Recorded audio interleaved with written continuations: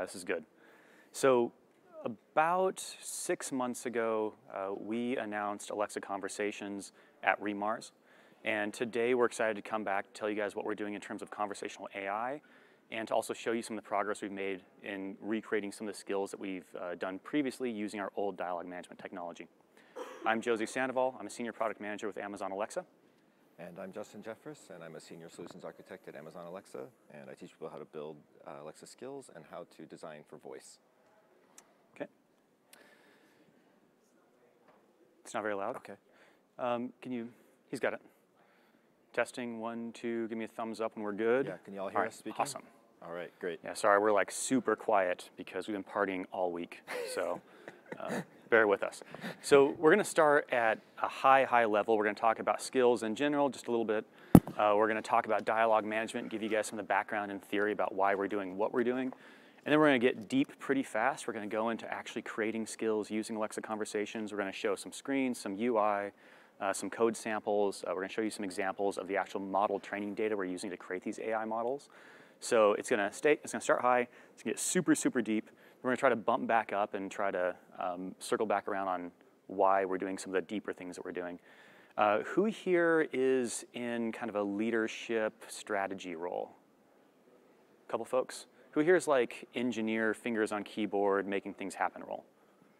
Okay, so we're a little more on the engineering side, so that's good. The engineers will probably be a little more happy. Who here is actually like an AI machine learning person? We've got like 5. Okay, cool. So, like I said, when we go deep, we're going to show like some code stuff, and so a lot of that may be a little on the heavy side, but I think we'll survive. All right. Who knows what a skill is? Alexa skill? Sweet. I feel like a few years ago we used to ask that, and there was like half the hands. I think it's kind of ubiquitous at this point, though. Who's built a skill? A few people. Has anybody published a skill? Awesome. Well done. Did you get free socks for it, sir? No? That's too bad. Missed the sock days. Okay. So there's more than 100,000 skills on Alexa today, and those skills reach over 100 million Alexa-enabled endpoints. And for those of you who don't know what a skill is, essentially, if you can say Alexa does X or Alexa can do Y, X or Y is a skill. There's skills that are developed by external third-party developers through Alexa Skills Kit, and there's also skills that are developed by internal Amazon teams. So we look at all of those as skills. I always like to show or talk about some of the innovative things that folks are doing. So this is just kind of like some orthogonal examples of innovation. First off, Ocado. They're a popular supermarket brand, online supermarket brand in the UK, and they're using voice to make it so that visually impaired customers can actually do online ordering. I think that's super cool. We always look at voice as an innovation-enabling technology or an innovation-enabling interface. And so I like to see this type of thing where folks that are traditionally underserved with existing technology can access that technology using voice. That's freaking awesome. On the entertainment and gaming side, Beat the Intro is combining not just voice interfaces and audio interfaces, but they're also pulling in like these social aspects, leaderboards, that sort of thing, daily challenges, to create an experience that makes people come back over and over and over again. And the primary interface is voice. And then finally, Mobiquity created a voice-controlled drone with commercial off-the-shelf products and Alexa as that voice interface. And it was super cool because they were able to say, drone take off, land, go left, go right, go forward. And I really like this example because as I think about voice and I think about where we are now is pretty cool. You know, you can talk to an Alexa-enabled device, you can control your smart home devices, you can set reminders, you can do a bunch of stuff. But if we look at 5, 10, 15 years in the future, I'm a huge believer that the interface for robotics will be voice, right? You're gonna have a robot walking around your house at some point in time. It's not gonna be controlled through an app. It's not gonna be controlled through a keyboard. It's going to definitely be voice. And I love to see companies innovating in that direction and moving that entire concept forward. So if that's what you guys are doing, voice-controlled robots, then we should hang out sometime. So when we talk about experiences on Alexa, there's 2 big categories. There's one-shot interactions, and these are interactions where a user goes to Alexa, says, do a thing, what's the weather, or set a timer, or something like that. And these are interactions where the user just gives one command, Alexa executes it and gives a response back that essentially says, I'm done, a confirmation. The existing technology for building skills, which is based on modeling intents and slots to convert spoken language input into normalized data structures to your back end of your skill, works really, really well for one-shot interactions. That's what it's really designed around. So if you think of, say, this middle one, Alexa, turn off the kitchen lights, it's really easy to model a set of utterances that might all normalize down to an intent that's turn off lights with a slot that is kitchen, right? So that way you can tell which room you're talking about. And the existing tech works really, really well for that. However, where we see a lot of the innovation turning to in the next several years is around multi-turn interactions.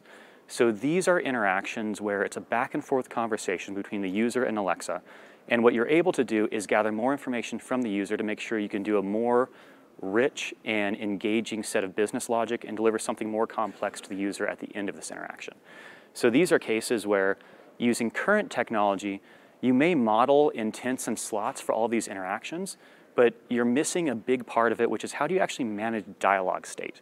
And that's where the current tech, which is really designed around these one-shot interactions, and you get a command or you get a direction from the user, and you're just going to execute on it and provide a confirmation back, we start to see some cracks in that system.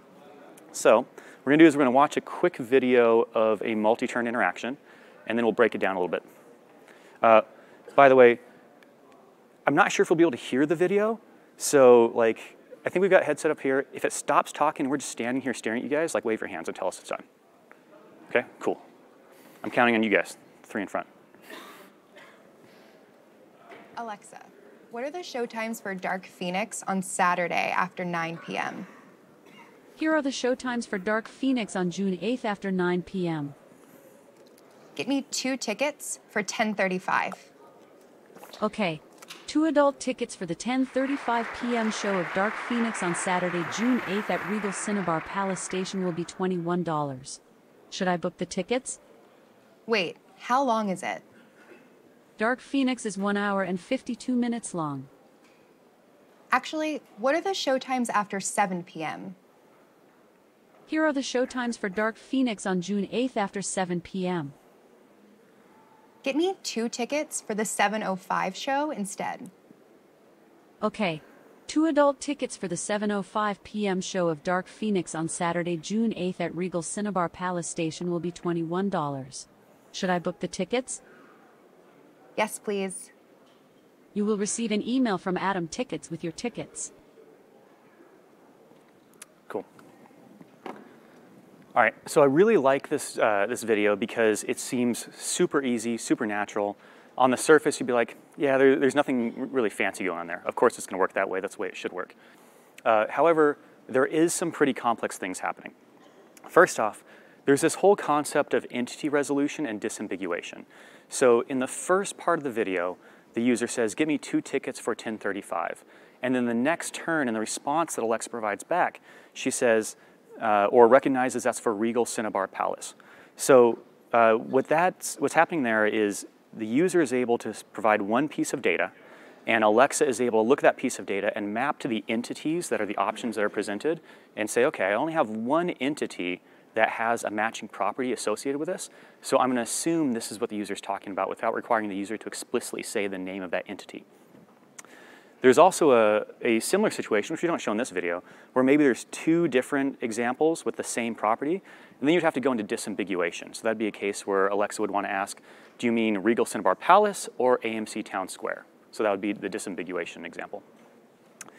The second thing that's happening that's interesting is there's this concept of mixed initiative. So the point where Alexa is prompting, and Alexa's just rolling through the process, trying to get the user to a checkout, to the end of a checkout flow. And Alexa prompts, should I book the tickets? The user is able to come in and say, wait, how long is it?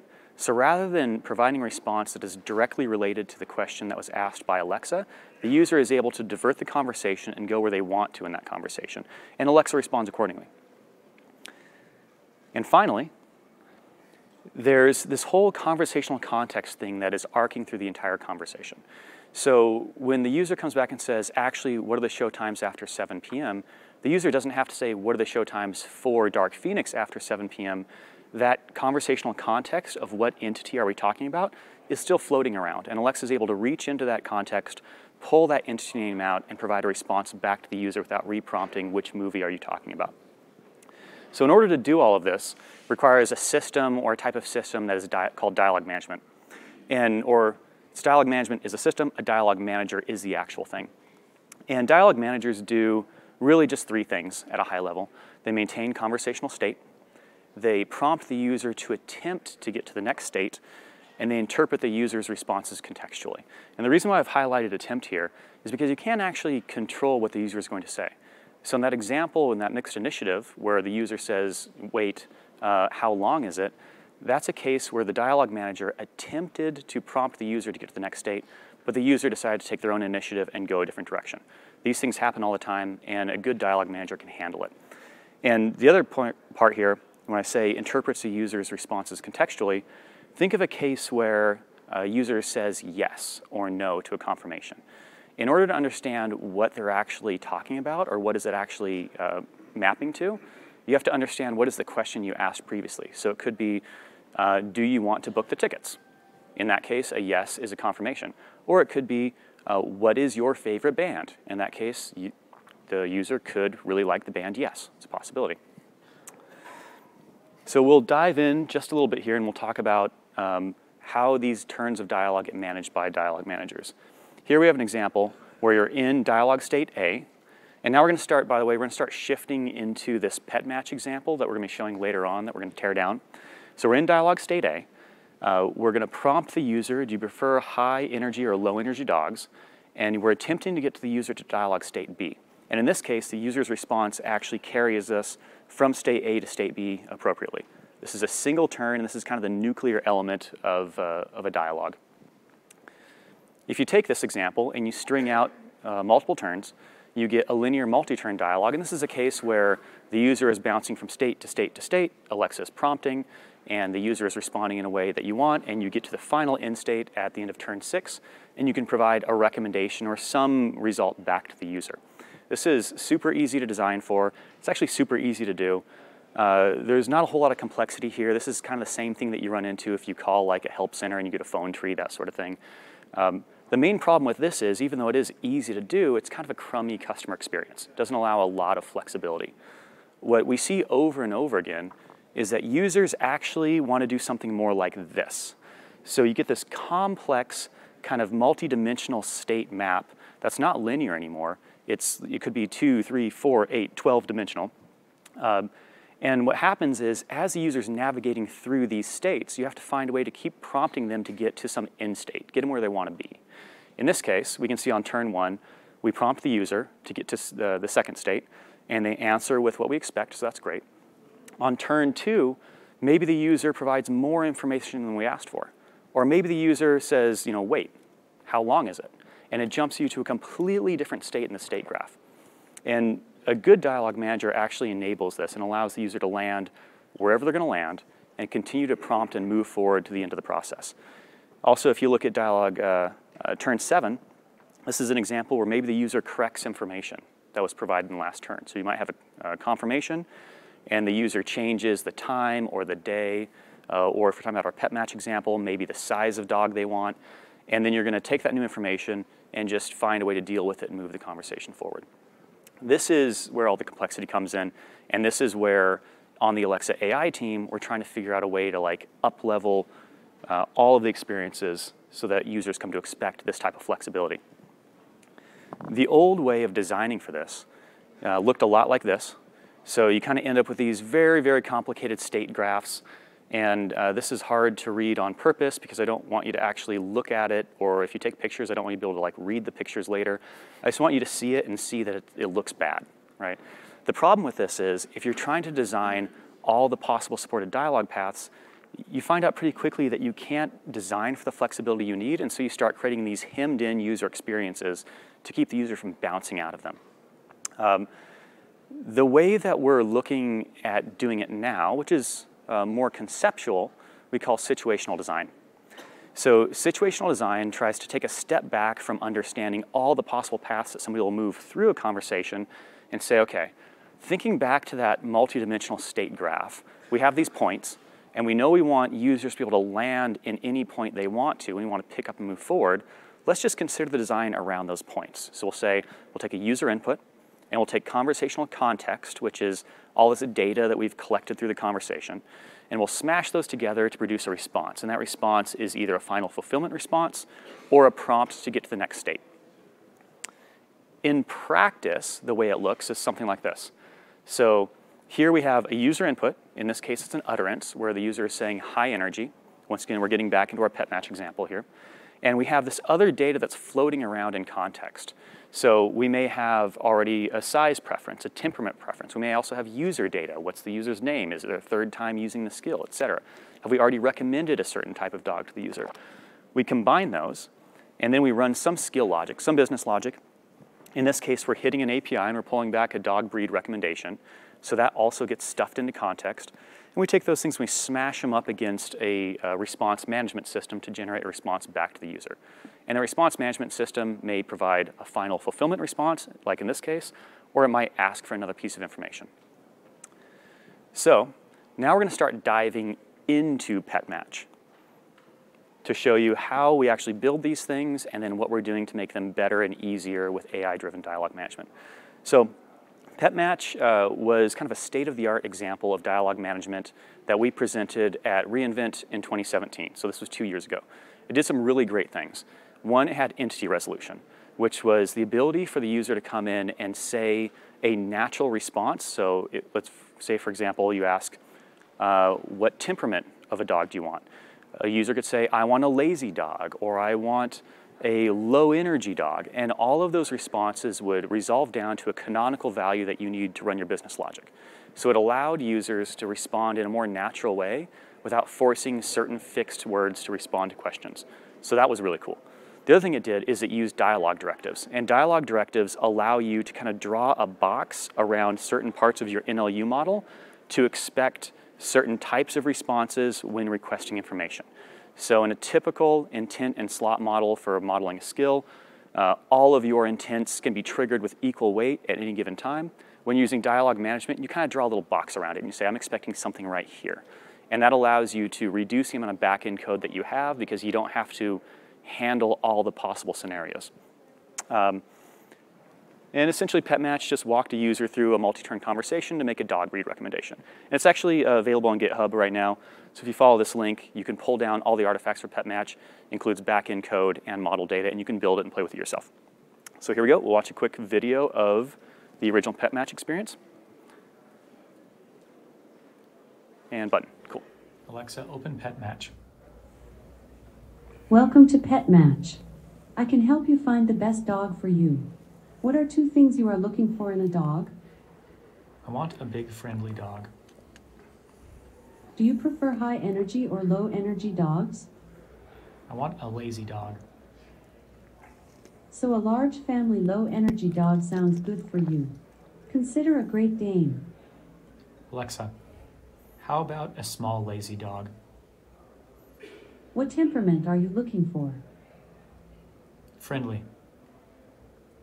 Do you prefer high energy or low energy dogs? Low energy.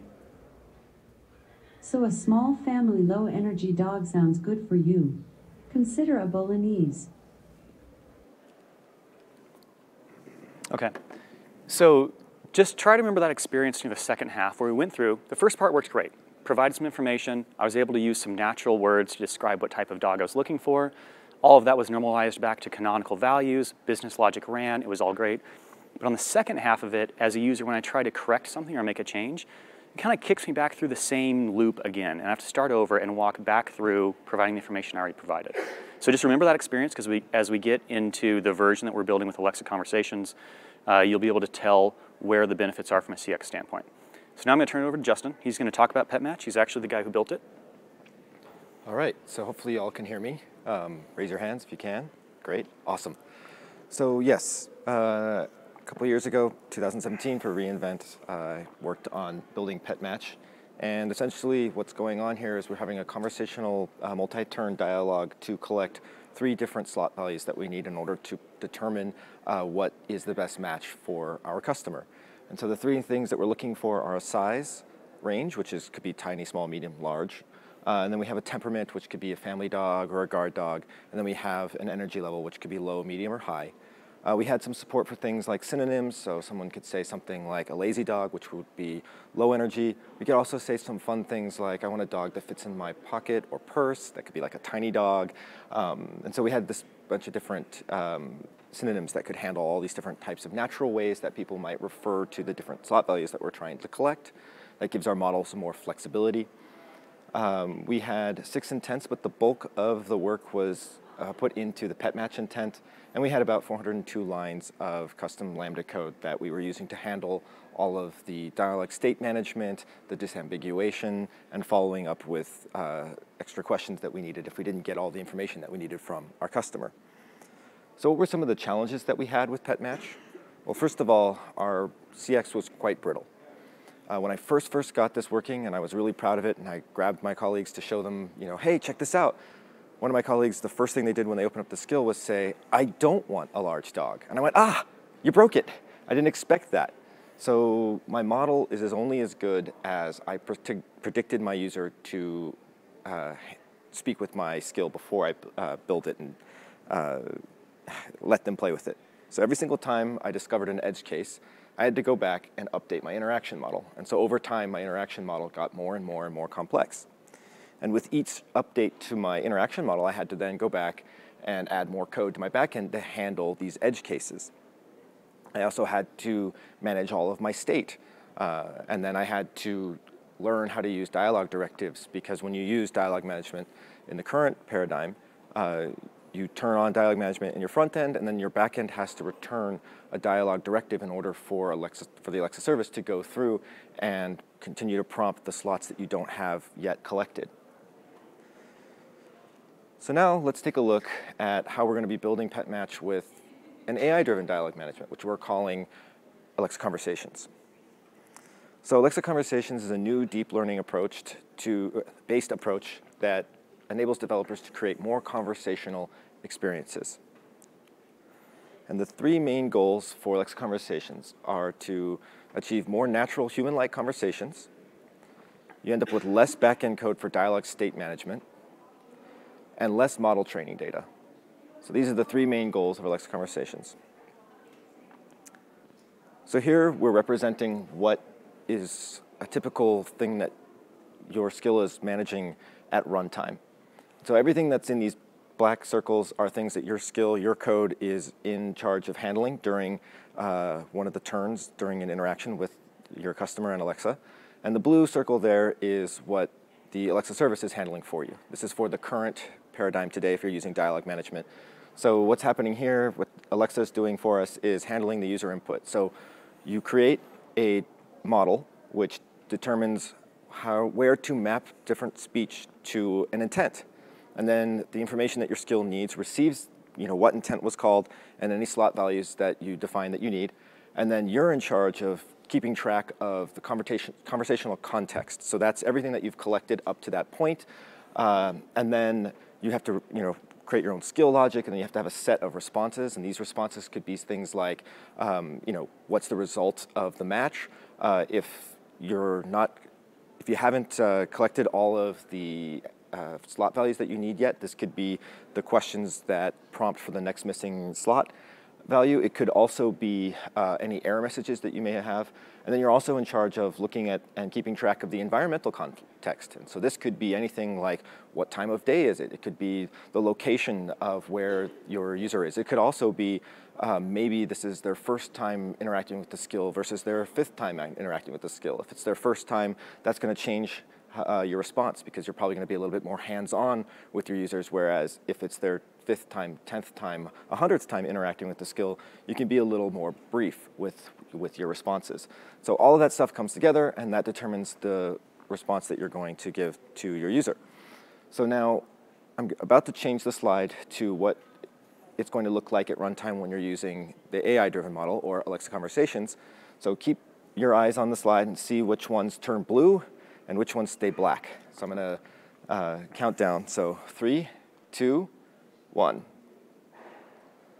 So with the AI-driven runtime, the things that we're going to be responsible at runtime is basically handling our business logic, our APIs. So Alexa Conversations isn't just going to magically do this for us. We have to train the AI to handle this stuff for us. And so the way how we're going to do that, I like to break it up into these 5 different steps. And so we're going to start off with creating sample dialogues, and these just, I'm going to go into detail about these, but I'm just going to give you a high-level explanation on this slide. So we have a sample dialogue that represents our conversation. Then we're going to identify the things that we need to collect. Those are called entities. Then we're going to define our business logic and our APIs. Then we're going to create our set of response templates, which is going to determine how Alexa responds to our user.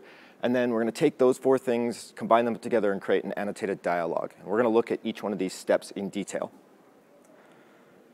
So when we build PetMatch, we start with our sample dialogue here. And so the user says, I want a large family dog. So in this one sentence, we've given 2 of the required entities that we need, a size and a temperament. And so Alexa Conversations goes, oh, we're missing 1. We're missing the energy. So it responds by asking, do you prefer low, medium, or high energy dogs? Our user responds low, and our skill comes back and says, OK, in that case, I recommend a Chihuahua. Now, some of you, I think, may have noticed Chihuahua is not a large dog. And we did that on purpose on this slide. That's a call out to us that we need to hook our API into this. And so when you're looking through our slides, once we've actually hooked in our API, we're going to actually return the correct response there. So pay attention. So how does this work? So this is a good representation of what's going on between our customer experience, Alexa Conversations, and our skill endpoint. So when our user says, I want a large family dog, Alexa Conversations determines, oh, we've got 2 of the 3 entities that we need. And so it's going to elicit for energy. Then once our user comes back and says low, Alexa Conversations determines, oh, we have the 3 required entities that we need. So we're going to call the skills endpoint, and we're calling specifically the get recommendation API. And then our skills endpoint will receive that, do what it needs to do, and return back a data structure that Alexa Conversations is going to unpack and use a response template to say, OK, in that case, I recommend a Great Dane. So that's how this is going to work. So let's take a look at how we actually define our conversation here. And so this bit of the part that's it wrapped with a start and end, that is actually what we start with when we're starting to map out our conversation and train the AI. We create this turn-by-turn, basically kind of like a Hollywood script. So we have U:, which is what the user says, and A:, which is what Alexa is going to say. And so this represents like an end-to-end interaction between our user and Alexa to achieve the task that we're trying to do here, which is recommend a dog. So then once we've defined our sample dialogue, which we also refer to as surface form dialogues, we need to then identify what it is that we need to collect. So we're going to go through here, and we're going to identify large, family, and low as entities that we're going to collect, and these are singular entities. And then we also have our Great Dane, which is another type of entity, and this is going to be a compound entity. So what's the difference between a singular entity and a compound entity? So our single entities basically represent a single thing that we need to collect from our user through speech. So we're going to be collecting our range, size range, our energy, and our temperament. And a compound entity represents a set of entities. And this is typically, we use these to represent a data structure that comes back from an API. So if we unpack our recommendation result, it actually contains these 4 properties. We have a recommendation, and then we have size, energy, and temperament. So our API is returning the information that was sent to it along with the result that it gave back. It's a way how to check and make sure that we didn't cross up any data on the way through. So once we've defined our entities, then we can go through and define our API. And so this is what our API looks like. So we have get recommendation, and we have a set of arguments that we defined, which are 3. And these are required. We have our size range, our temperament, and energy. And then we set our return to be the recommendation result entity, and that's that data structure that's going to come back from our skills endpoint. And then we have our templates, and we have 2 different types. We have our response templates, and then we have our request templates. So what's the difference between these? I think showing in context really helps solidify what these are. So on this slide here, you can see we have 4 templates, and we only have arrows drawn from 2 of them to our conversation. And that's because Alexa Conversations was able to automatically recognize that we're not going to need the request temperament and request range templates in this conversation, because in the first turn of the dialogue, our user said large family. So we already have the temperament and we have the size range. So then Alexa Conversations is going to use the request energy template to request the range, or sorry, the energy. And then we're going to use the notify API response get recommendation response template to then provide back the correct response. So let's take a look at the anatomy of a response template. So you can see here for our get recommendation, we have a set of formatters, and you can have multiple. In our example here, we only have 2. And the formatters are comprised of a where clause and a template. And so you can see the where, what we're doing here is we're just checking to see if we got a recommendation result and if that recommendation result contains a recommendation. And then if so, we're going to use our template here that says, I recommend A, and then we're using $sign curly brace to have Alexa Conversations replace the actual result that we received back that's contained in our recommendation result into this sentence here. And you can actually define multiple templates, and what will happen is Alexa Conversations will randomly choose one of your templates that's in that formatter set, so that way it doesn't come across as robotic. Your skill's not going to be repeating the same thing over and over again. We also have in our formatter, our second formatter, formatter 2, we're just returning true, and that's going to be our default handler. If we were going to go to production with this, we would probably not want to default to always recommending a Chihuahua. If we had like errors and stuff, we'd probably want to add a couple more handlers for that. But you can see how simple this is to add various varying responses depending upon the result that comes back from your API.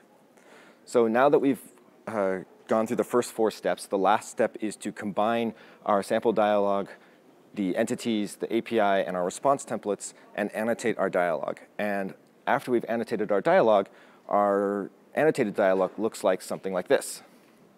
So you can see looks like there's a lot of stuff going on here, but we've color-coded this so it's kind of easy to understand what it is that we're referring to here.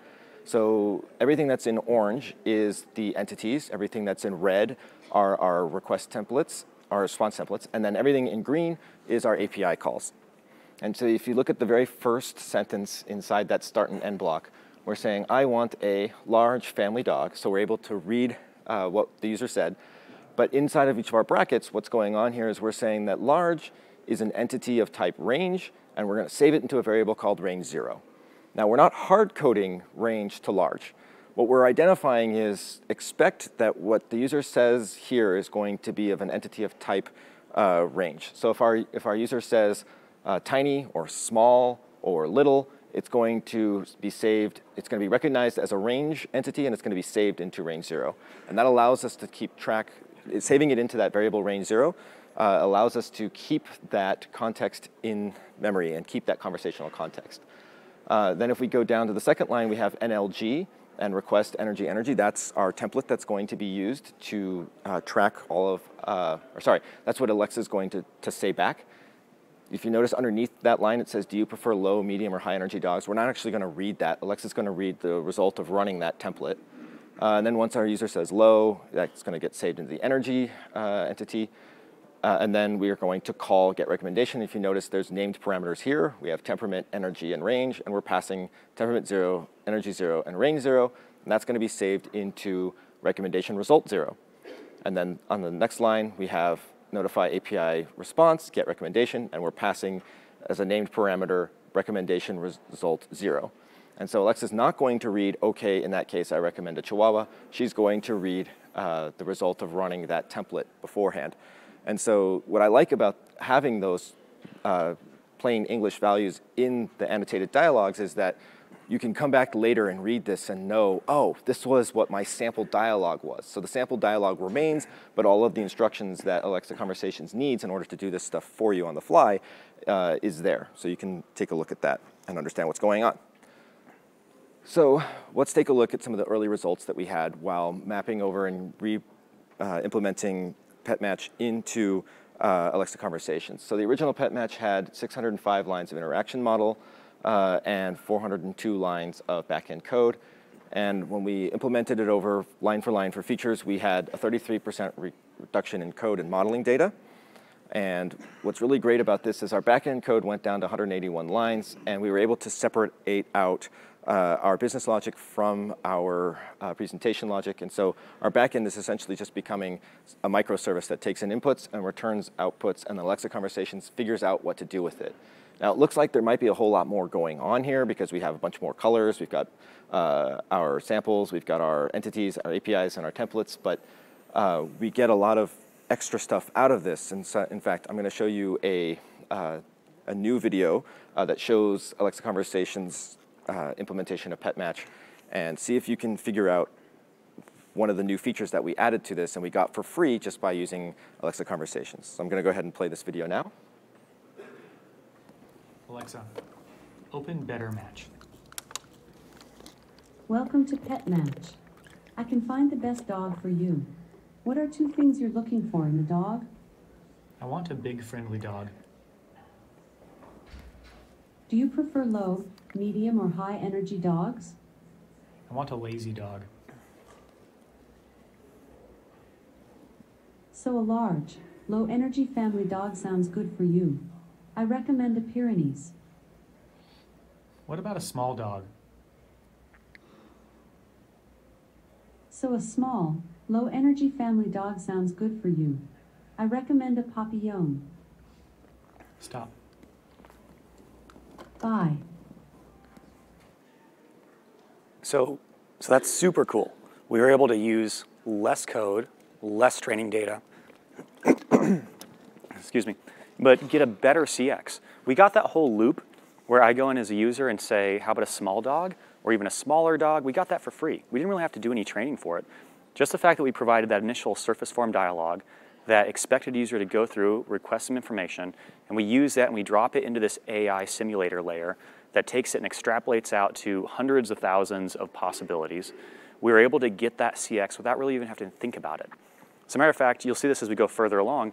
The CX that's supported is much more flexible as we add more and more features because we don't have to consider all the possible paths that a user will take through that skill. The AI layer is anticipating them for us, which is really, really cool. However, the one thing here that I want to point out, even though we're saying less back-end code equals less complexity, we don't necessarily care about that because we are deeply invested in how much code you guys as engineers write. That's completely up to you. You can do what you want to do. What we actually want is for you to use the same amount of effort to create a better customer experience. We want to make it so that you who are already delivering goods and services and products and experiences to users through other channels can, as much as possible, leverage the APIs that you already have, pipe those into Alexa, and focus more on making it a great customer experience. So because of that, we couldn't just stop with, like, great, we did pet match, now we can like go and do a quick turn and get a smaller dog. That wasn't good enough. We decided to take it to the next level. Yes. So how do we take it to the next level? Well, we did a couple things, and one of those things is extending PetMatch with APL. Who here is familiar with APL? Raise your hand. Okay, so for those of you who aren't, APL stands for Alexa Presentation Language, and it's a way how to take advantage of Alexa-enabled devices with screens and to supplement the experience with visuals. And so let's take a look at PetMatch then versus now. So with the old version of PetMatch, when we were using dialogue management doesn't support sending back other directives along with your dialogue directives. So you cannot send back an APL directive in your response, which means you can't have visual aids during the multi-turn dialogue. So now with Alexa Conversations doesn't care what directives you send back because you're just sending back data, a data structure. And we can also, when we go to set up our templates, we can define that we're going to need an APL document rendered, and it will handle basically inflating our data structure into the APL document and rendering it for us.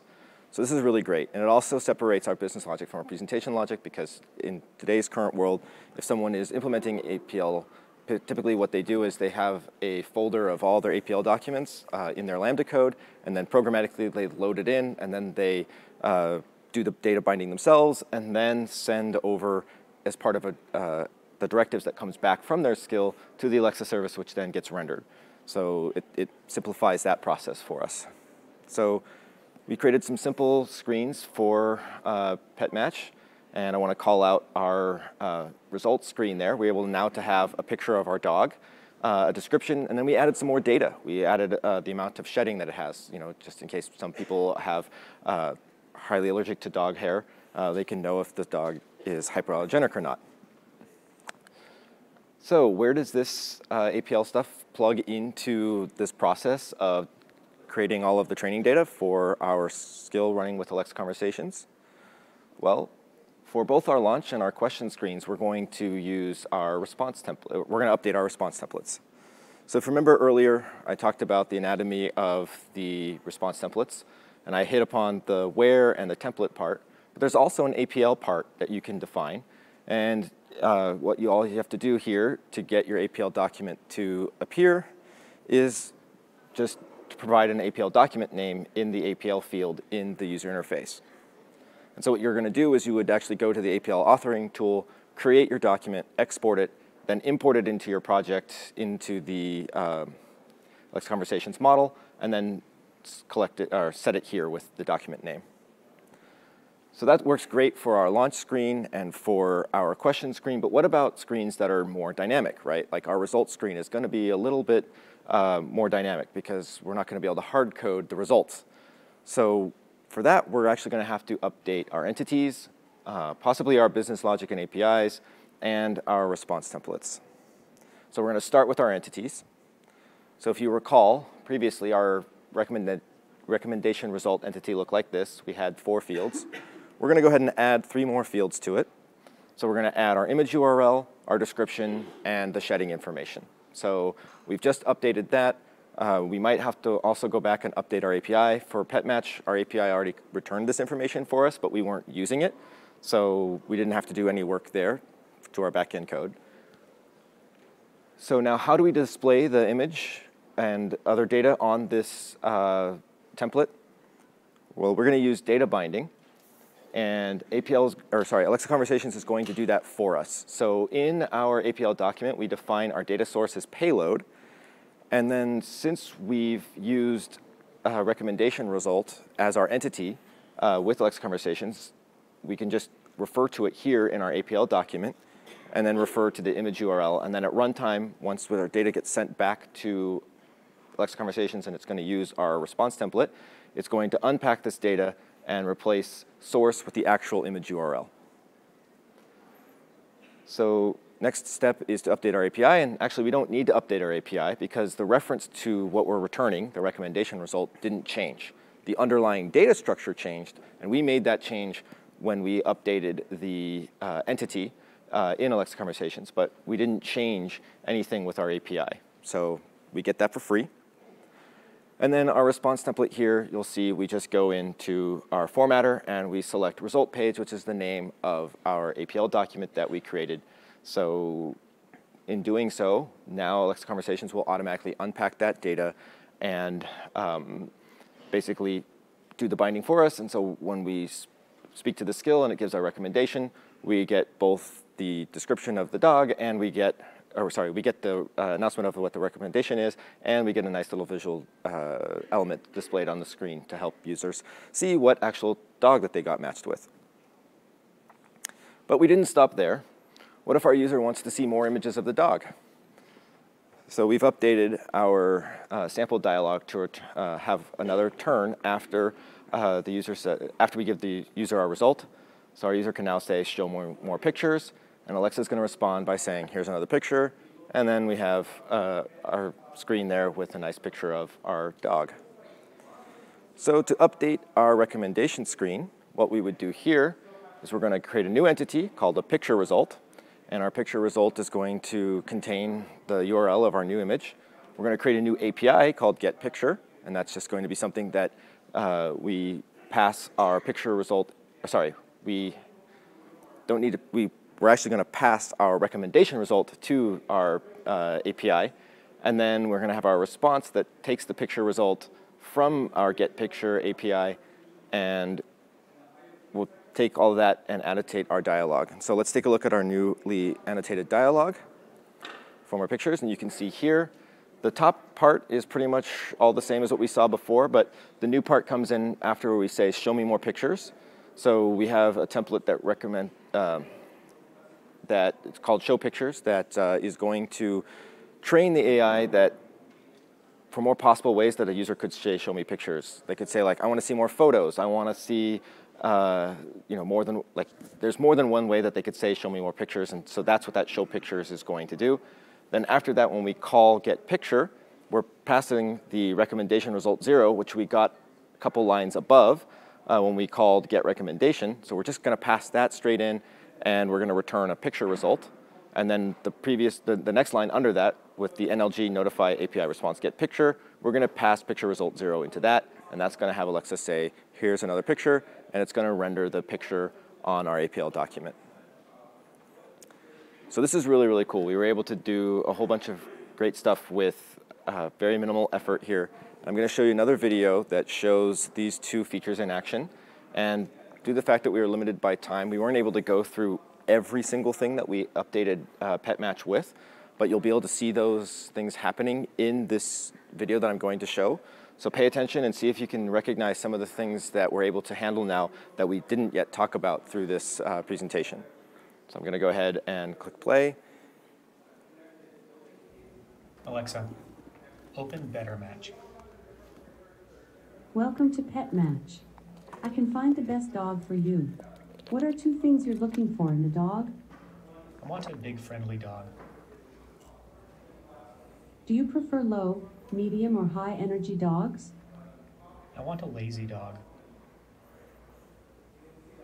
So a large, low energy family dog sounds good for you. I recommend a Pyrenees. What's that? The Great Pyrenees dog breed's goal in life is to protect sheep, goats, livestock, people, children, grass, Alexa, flowers. show me another the moon- picture. Sure, here is another picture. I want a smaller dog. So a small, low energy family dog sounds good for you. I recommend a Papillon. Show me another picture. Sure, here is another picture. More info, please. The Papillon dog breed descends from the toy spaniels that are frequently portrayed in paintings by the old masters, Alexa, from as far stop. back as the... Bye.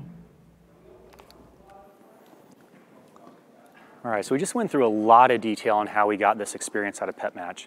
But think back to the first part of the presentation where I showed that kind of complex multidimensional state array. And we were saying that one thing that's really important is as a user, I should be able to drop into any place in that state array and the skill should be able to handle it. In this case, what we've seen is there's a couple of loops where the user is going through and they're changing some criteria so you get some of those recursive loops coming back. But we have examples where dialogue paths that the user is following weren't explicitly defined by our training data. Our training data just had one pass through it, and it had one example of show me a picture after saying, after providing the recommendation. But here we've added the additional give me more data piece, and we've added the ability for the user to get that additional data in different sequences. So with this, now we're able to support that scenario where we have all this data in context, it's floating around in context. We take the user's input, we drop them into that new state, and we're able to combine what the user says and the state that or the items we have in context to provide a result. And we don't have to worry about how we got there. We just know that we have the data we need. If we land in a place where we need more data, we'll request the user to provide that data, and we're able to really handle that multi-dimensional mixed initiative scenario really well. One of the coolest things about this is with all those additional features, we actually still have less code and less training data than the original PetMatch. The original PetMatch version, it's like, I think, 1,007 lines of combined code and training data. It's like 600 something lines of training data and like 400 something lines of code. With this new version that we just showed you guys, we came in at like 980 something lines of back-end code and model training data, which is pretty cool, because that means we got all this flexibility. We're able to achieve that mixed initiative scenario. We're able to achieve using information that's in context for basically the same amount of effort. And that's the goal we're setting out for, from the start. In full disclosure, it's still early days with this tech. We are still in developer preview today. However, there are a couple things that I'm hoping that you all are taking away from this. I'll actually show the next button here real quick. First off, with this new technology, start thinking about what are the experiences that you would like to bring to Alexa that you found challenging to do today. What are the services that you're already providing to your customers through other channels that maybe with this approach, you can say, okay, I want to map out what are those key use cases, those key dialogues I want to support, and what data can I pipe into Alexa to support those conversations that might be really, really tough given today's technology. The second thing is we're actually still looking for partners through this preview. So if you're interested and you're feeling intrepid and you want to jump in, then there's a link to a landing page down at the bottom. You can follow that link, and it's kind of a 3-column layout. On the far right column, you scroll down to the bottom, and there's a survey that you'll fill out. And if you're up for that and you want to do it, then fill out the survey, and within a week or so, probably myself or somebody else I work with will reach out to you, and we'll talk in a little more detail and make sure it's a fit. Obviously, the chalk talk's already done, so that's a bogus slide at this point, or the bogus line at this point. But, right. And also, do not forget to fill out your session survey. Thank you very much. It's been great to be here at reInvent 2019, and happy Friday.